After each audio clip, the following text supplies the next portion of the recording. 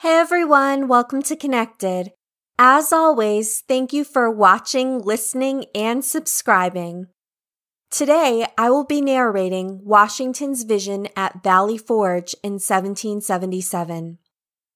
Anthony Sherman, a veteran of Valley Forge and an officer in Washington's inner circle, relayed Washington's vision to author Charles Wesley Alexander, who published it under his pseudonym Wesley Bradshaw. I will provide a link in the descriptor so that you can read the pamphlet containing Washington's vision, published in 1864. However, it was first published in June of 1861, shortly after the start of the Civil War. Washington's vision may be found in writing prior to the publication of the first pamphlet. However, if this is true, the owner probably didn't want the vision to be released in Washington's hand. The document has been provided by Indiana University. However, you can find it by doing a simple search because it is in the public domain. Before I get started, I would like to share with you an excerpt from Matthew 13:16 through 17. But blessed are your eyes because they see, and your ears because they hear. For I tell you the truth, many prophets and righteous men longed to see what you see, but did not see it, and to hear what you hear, but did not hear it. So open your ears and open your eyes, for here comes Washington's vision. Washington's vision. Washington's vision contains a highly important lesson to every true lover of his country.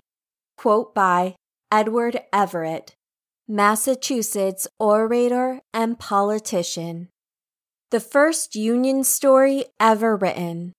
Washington's Vision by Wesley Bradshaw. The last time that I ever saw Anthony Sherman was on July 4th, 1859 in Independence Square. He was then 99 and becoming very feeble. But though so old, his dimming eyes rekindled as he looked at Independence Hall, which he said he had come to gaze upon once more before he was gathered home. "What time is it?" said he, raising his trembling eyes to the clock in the steeple, and endeavoring to shade the former with a shaking hand. "What time is it? I can't see so well now as I used to." 3:30. "Come then," he continued. "Let us go into the hall. I want to tell you an incident of Washington's life, one which no one alive knows except myself, and if you live, you will before long see it verified. Mark me, I am not superstitious, but you will see it verified." Reaching the visitors' room in which the sacred relics of our early days are preserved, we sat down upon one of the old-fashioned wooden benches, and my venerable companion related to me the following singular narrative, which from the peculiarity of our national affairs at the present time, I have been induced to give to the world. I give it as nearly as possible in his own words. When the bold action of our Congress in asserting the independence of the colonies became known in the Old World, we were laughed and scoffed at as silly, presumptuous rebels, whom British grenadiers would very soon tame into submission. But undauntedly we prepared to make good what we had said. The keen encounter came, and the world knows the result. It is easy and pleasant for those of the present generation to talk and write of the days of '76, but they little know, neither can they imagine the trials and sufferings of those fearful days. And there is one thing that I much fear, and that is that the American people do not properly appreciate the boon of freedom. Party spirit is yearly becoming stronger and stronger, and, without it is checked, will, at no distant day, undermine and tumble into ruins the noble structure of the Republic. But let me hasten to my narrative. From the opening of the revolution, we experienced all phases of fortune, now good and now ill, one time victorious and another conquered. The darkest period we had, however, was, I think, when Washington, after several reverses, retreated to Valley Forge, where he resolved to pass the winter of '77. Ah, I have often seen the tears coursing down our dead old commander's careworn cheeks, as he would be conversing with a confidential officer about the condition of his poor soldiers. You have doubtless heard the story of Washington going to the thicket to pray. Well, it is not only true, but he used often to pray in secret for aid and comfort from that God, the interposition of whose divine providence alone brought us safely through those dark days of tribulation. One day, I remember it well, the chilly wind whistled and howled through the leafless trees, though the sky was cloudless, and the sun shining brightly. He remained in his quarters nearly the whole afternoon alone. When he came out, I noticed that his face was a shade paler than usual, and that there seemed to be something upon his mind of more than ordinary importance. Returning just after dusk, he dispatched an orderly to the quarters of the officer I mentioned, who was presently in attendance. After a preliminary conversation which lasted some half an hour, Washington, gazing upon his companion with that strange look of dignity which he alone could command, said to the latter, "I do not know whether it was owing to the anxiety of my mind or what, but this afternoon, as I was sitting at this very table, engaged in preparing a dispatch, something in the apartment seemed to disturb me. Looking up, I beheld, standing exactly opposite to me, a singularly beautiful female. So astonished was I, for I had given strict orders not to be disturbed, that it was some moments before I found language to inquire the cause of her presence. A second, third, and even fourth time did I repeat the question, but received no answer from my mysterious visitor than a slight raising of her eyes. By this time I felt a strange sensation spreading throughout me. I would have risen, but the riveted gaze of the being before me rendered volition impossible. I essayed once more to address her, but my tongue had become powerless, even though itself presently became paralyzed. A new influence, mysterious, potent, irresistible, took possession of me. All I could do was to gaze steadily, vacantly, at my unknown visitant. Gradually the surrounding atmosphere seemed as though becoming filled with sensations, and grew luminous. Everything about me appeared to rarefy, the mysterious visitor herself becoming more airy, and yet even more distinct to my sight than before. I now began to feel as one dying, or rather to experience the sensations which I have sometimes imagined accompany dissolution. I did not think, I did not reason, I did not move. All were alike impossible. I was only conscious of gazing fixedly, vacantly, at my companion. Presently I heard a voice saying, "Son of the Republic, look and learn," while at the same time my visitor extended her arm and forefinger eastwardly. I now beheld a heavy white vapor at some distance, rising, fold upon fold. This gradually disappeared, and I looked upon a strange scene. Before me lay spread out in one vast plain all the countries of the world, Europe, Asia, Africa, and America. I saw rolling and tossing between Europe and America the billows of the Atlantic, and between Asia and America lay the Pacific. Son of the Republic, said the same mysterious voice as before. "Look and learn." At that moment I beheld a dark, shadowy being, like an angel, standing, or rather floating in midair, between Europe and America, dipping water out of the ocean in the hollow of each hand. He sprinkled some upon America with his right hand, while he cast upon Europe some with his left.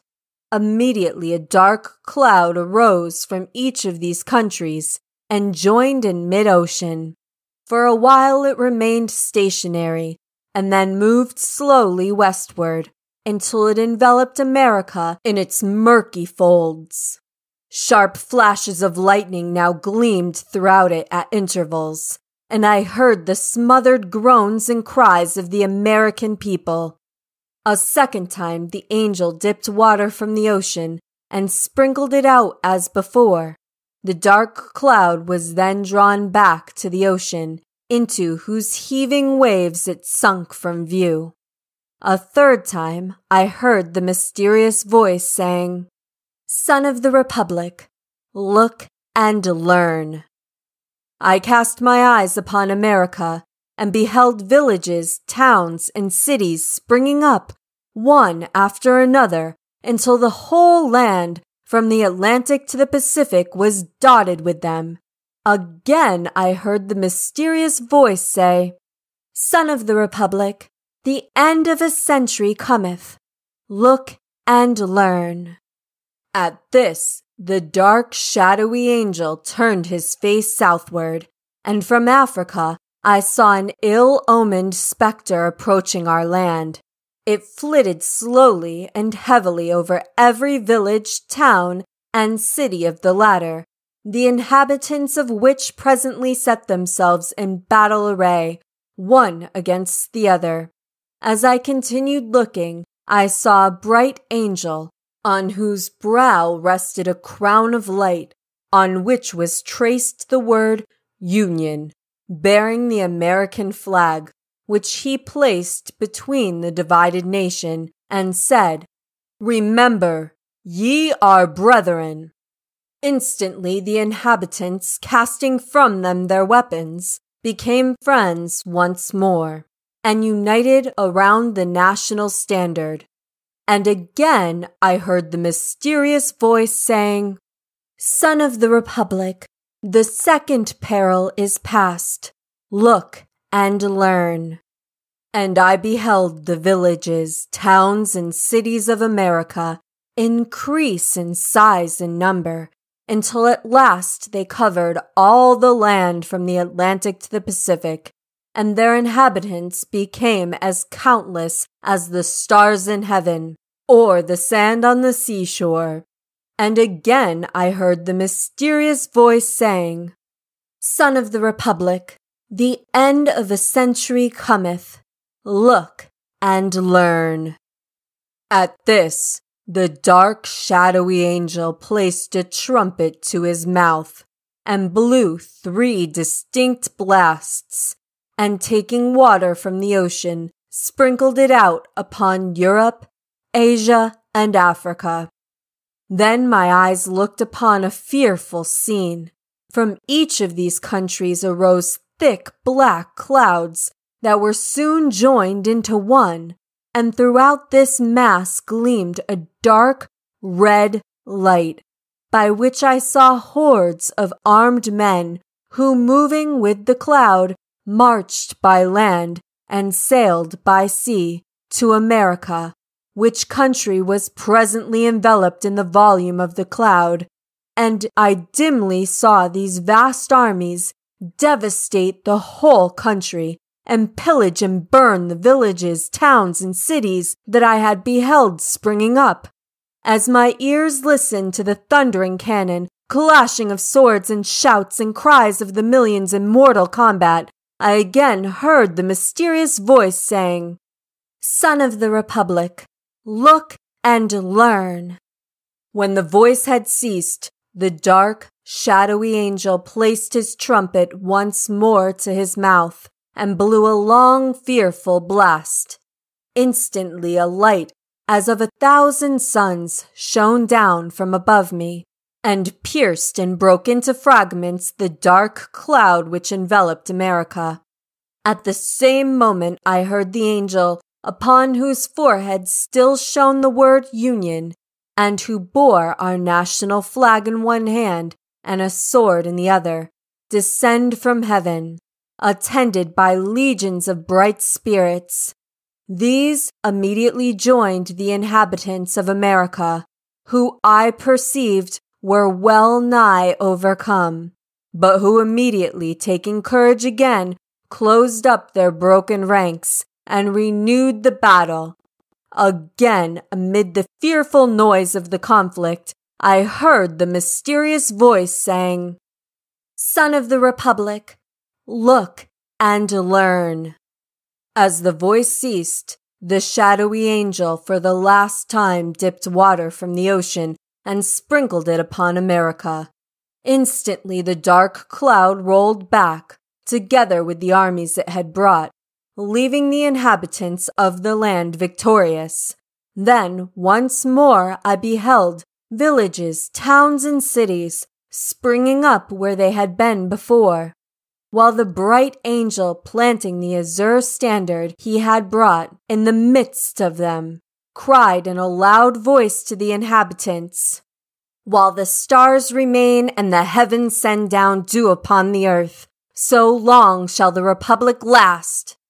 And taking from his brow the crown on which still blazed the word Union, he placed it upon the standard, while the people kneeling down said, "Amen." The scene instantly began to fade and dissolve, and I at last saw nothing but the rising, curling white vapor I had first beheld.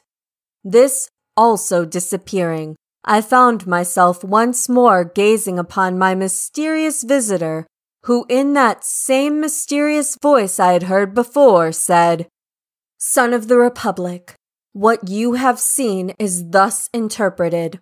3 perils will come upon the Republic.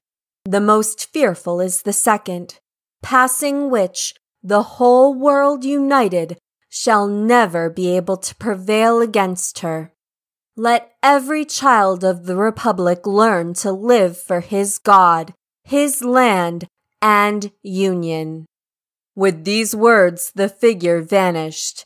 I started from my seat and felt that I had seen a vision, wherein had been shown to me the birth, progress, and destiny of the Republic of the United States.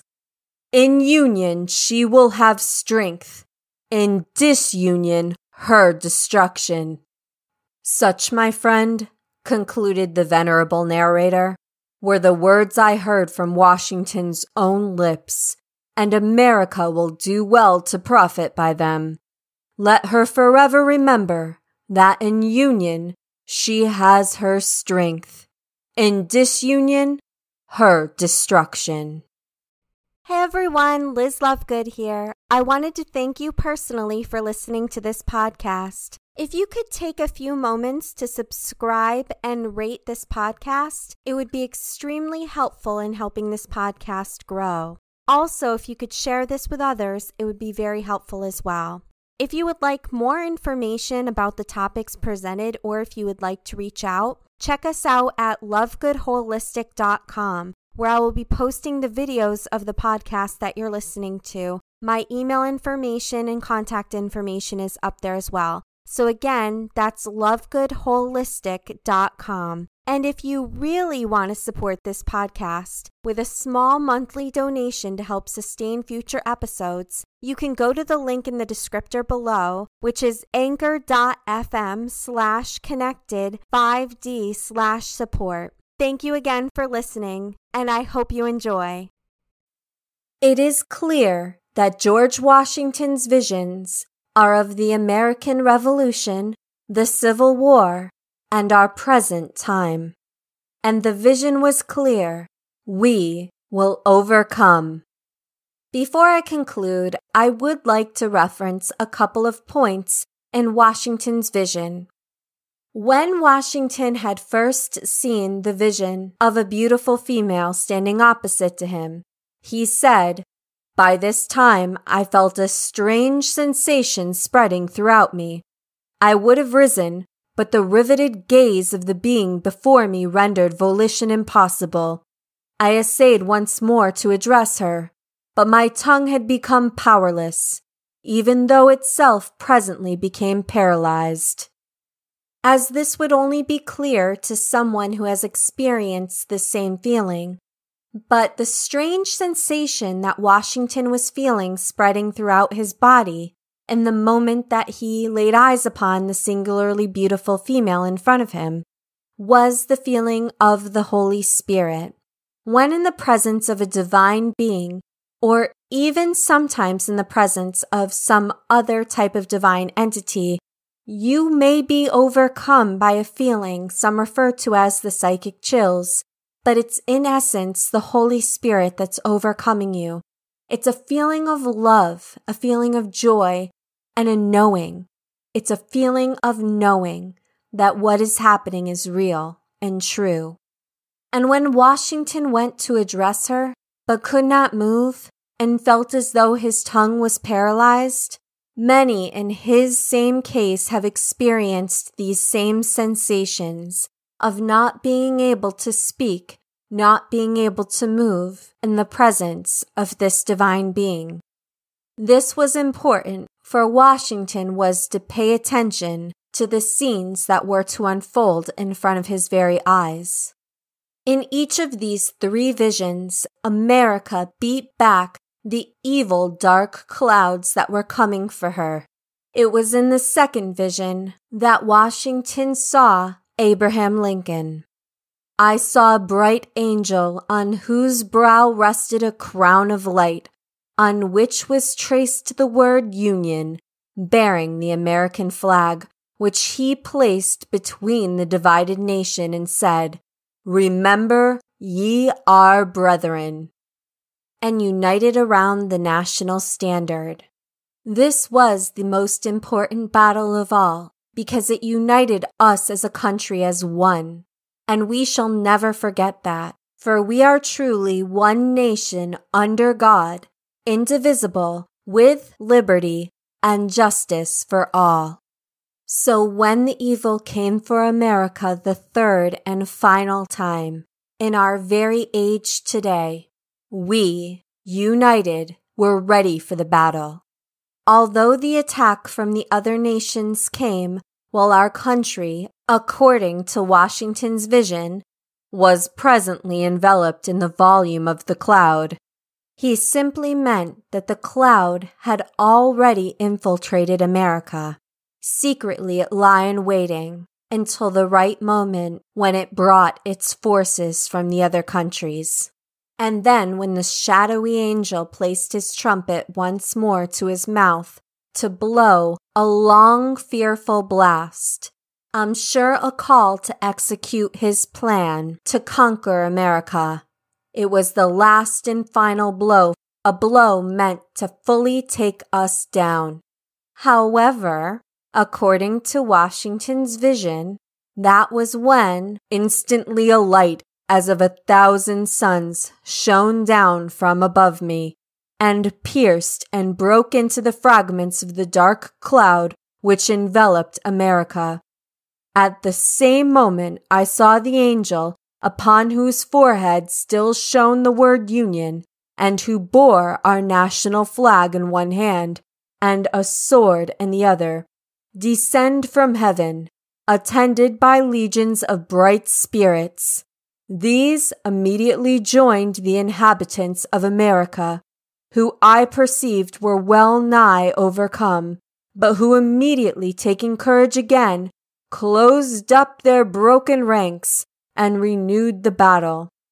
I cover what I'm going to say next in more depth in a previous video of mine entitled 5D Earth and New Heaven, Trump Prophecy, Galactic Federation of Light, Christian Prophets. If this interests you, you should definitely watch that video to learn more about how the Trump prophecies play into Washington's vision. However, what Washington did see here in his vision is the rider on the white horse, in Revelation 19:11 through 21. I will read to you a little bit of this and explain to you the connection with what's happening today. The rider on the white horse. I saw heaven standing open, and there before me was a white horse, whose rider is called Faithful and True. With justice he judges and makes war. His eyes are like blazing fire, and on his head are many crowns. He has a name written on him that no one knows but he himself. However, I'd like to inject here. It sounds like, according to Washington's vision, the name written on the rider of the white horse is Union. He is dressed in a robe dipped in blood, and his name is the Word of God. The armies of heaven were following him, riding on white horses and dressed in fine linen, white and clean. This angel in Washington's vision and the rider on the white horse both descend from heaven. This is to show that this rider on the white horse, or the angel in Washington's vision, is of God, is coming from God, is being used by God. And that is President Trump. In Revelation, he descends with the armies of heaven, and in Washington's vision, he is attended by legions of bright spirits. And this light that shone from them, according to Washington's vision, a light as of 1,000 suns, shone down from above me and pierced and broke into fragments the dark cloud which enveloped America. That light from the armies of God, from the angels, is the light of the light workers here on the planet, battling the dark clouds of evil, bringing to light the darkness on this planet and finally alchemizing it so that darkness will reign no more and peace will truly come to the Republic. It is no coincidence that in Washington's vision, they are referred to as legions of bright spirits. For it is the Christ light that they shine. It is the Christ light that is in all of us that shines. And if we all stand together and shine our light, there will be darkness no more. And Washington saw just like he saw Abraham Lincoln before him in his second vision. He saw the bright angel planting the azure standard he had brought in the midst of them. And this bright angel of vision number 3 is President Trump, who says in a loud voice to the inhabitants of America, "While the stars remain and the heavens send down dew upon the earth, so long shall the Republic last."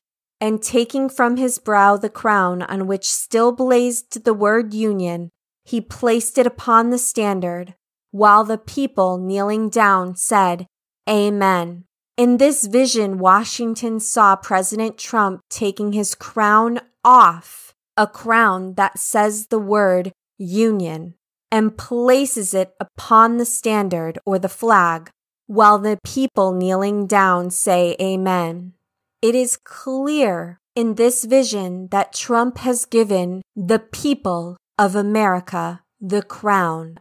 This crown of unity, this crown of freedom, and giving us our power back as citizens under the Constitution of the United States of America. For what he does for us. He does for this country, and he does for God. And always remember what he said, in union she will have strength, in disunion her destruction. So go forth and love one another. Do what's right. Live out of your hearts and let freedom ring, for we will overcome. Love and light. Thanks for watching and listening. Liz Lovegood.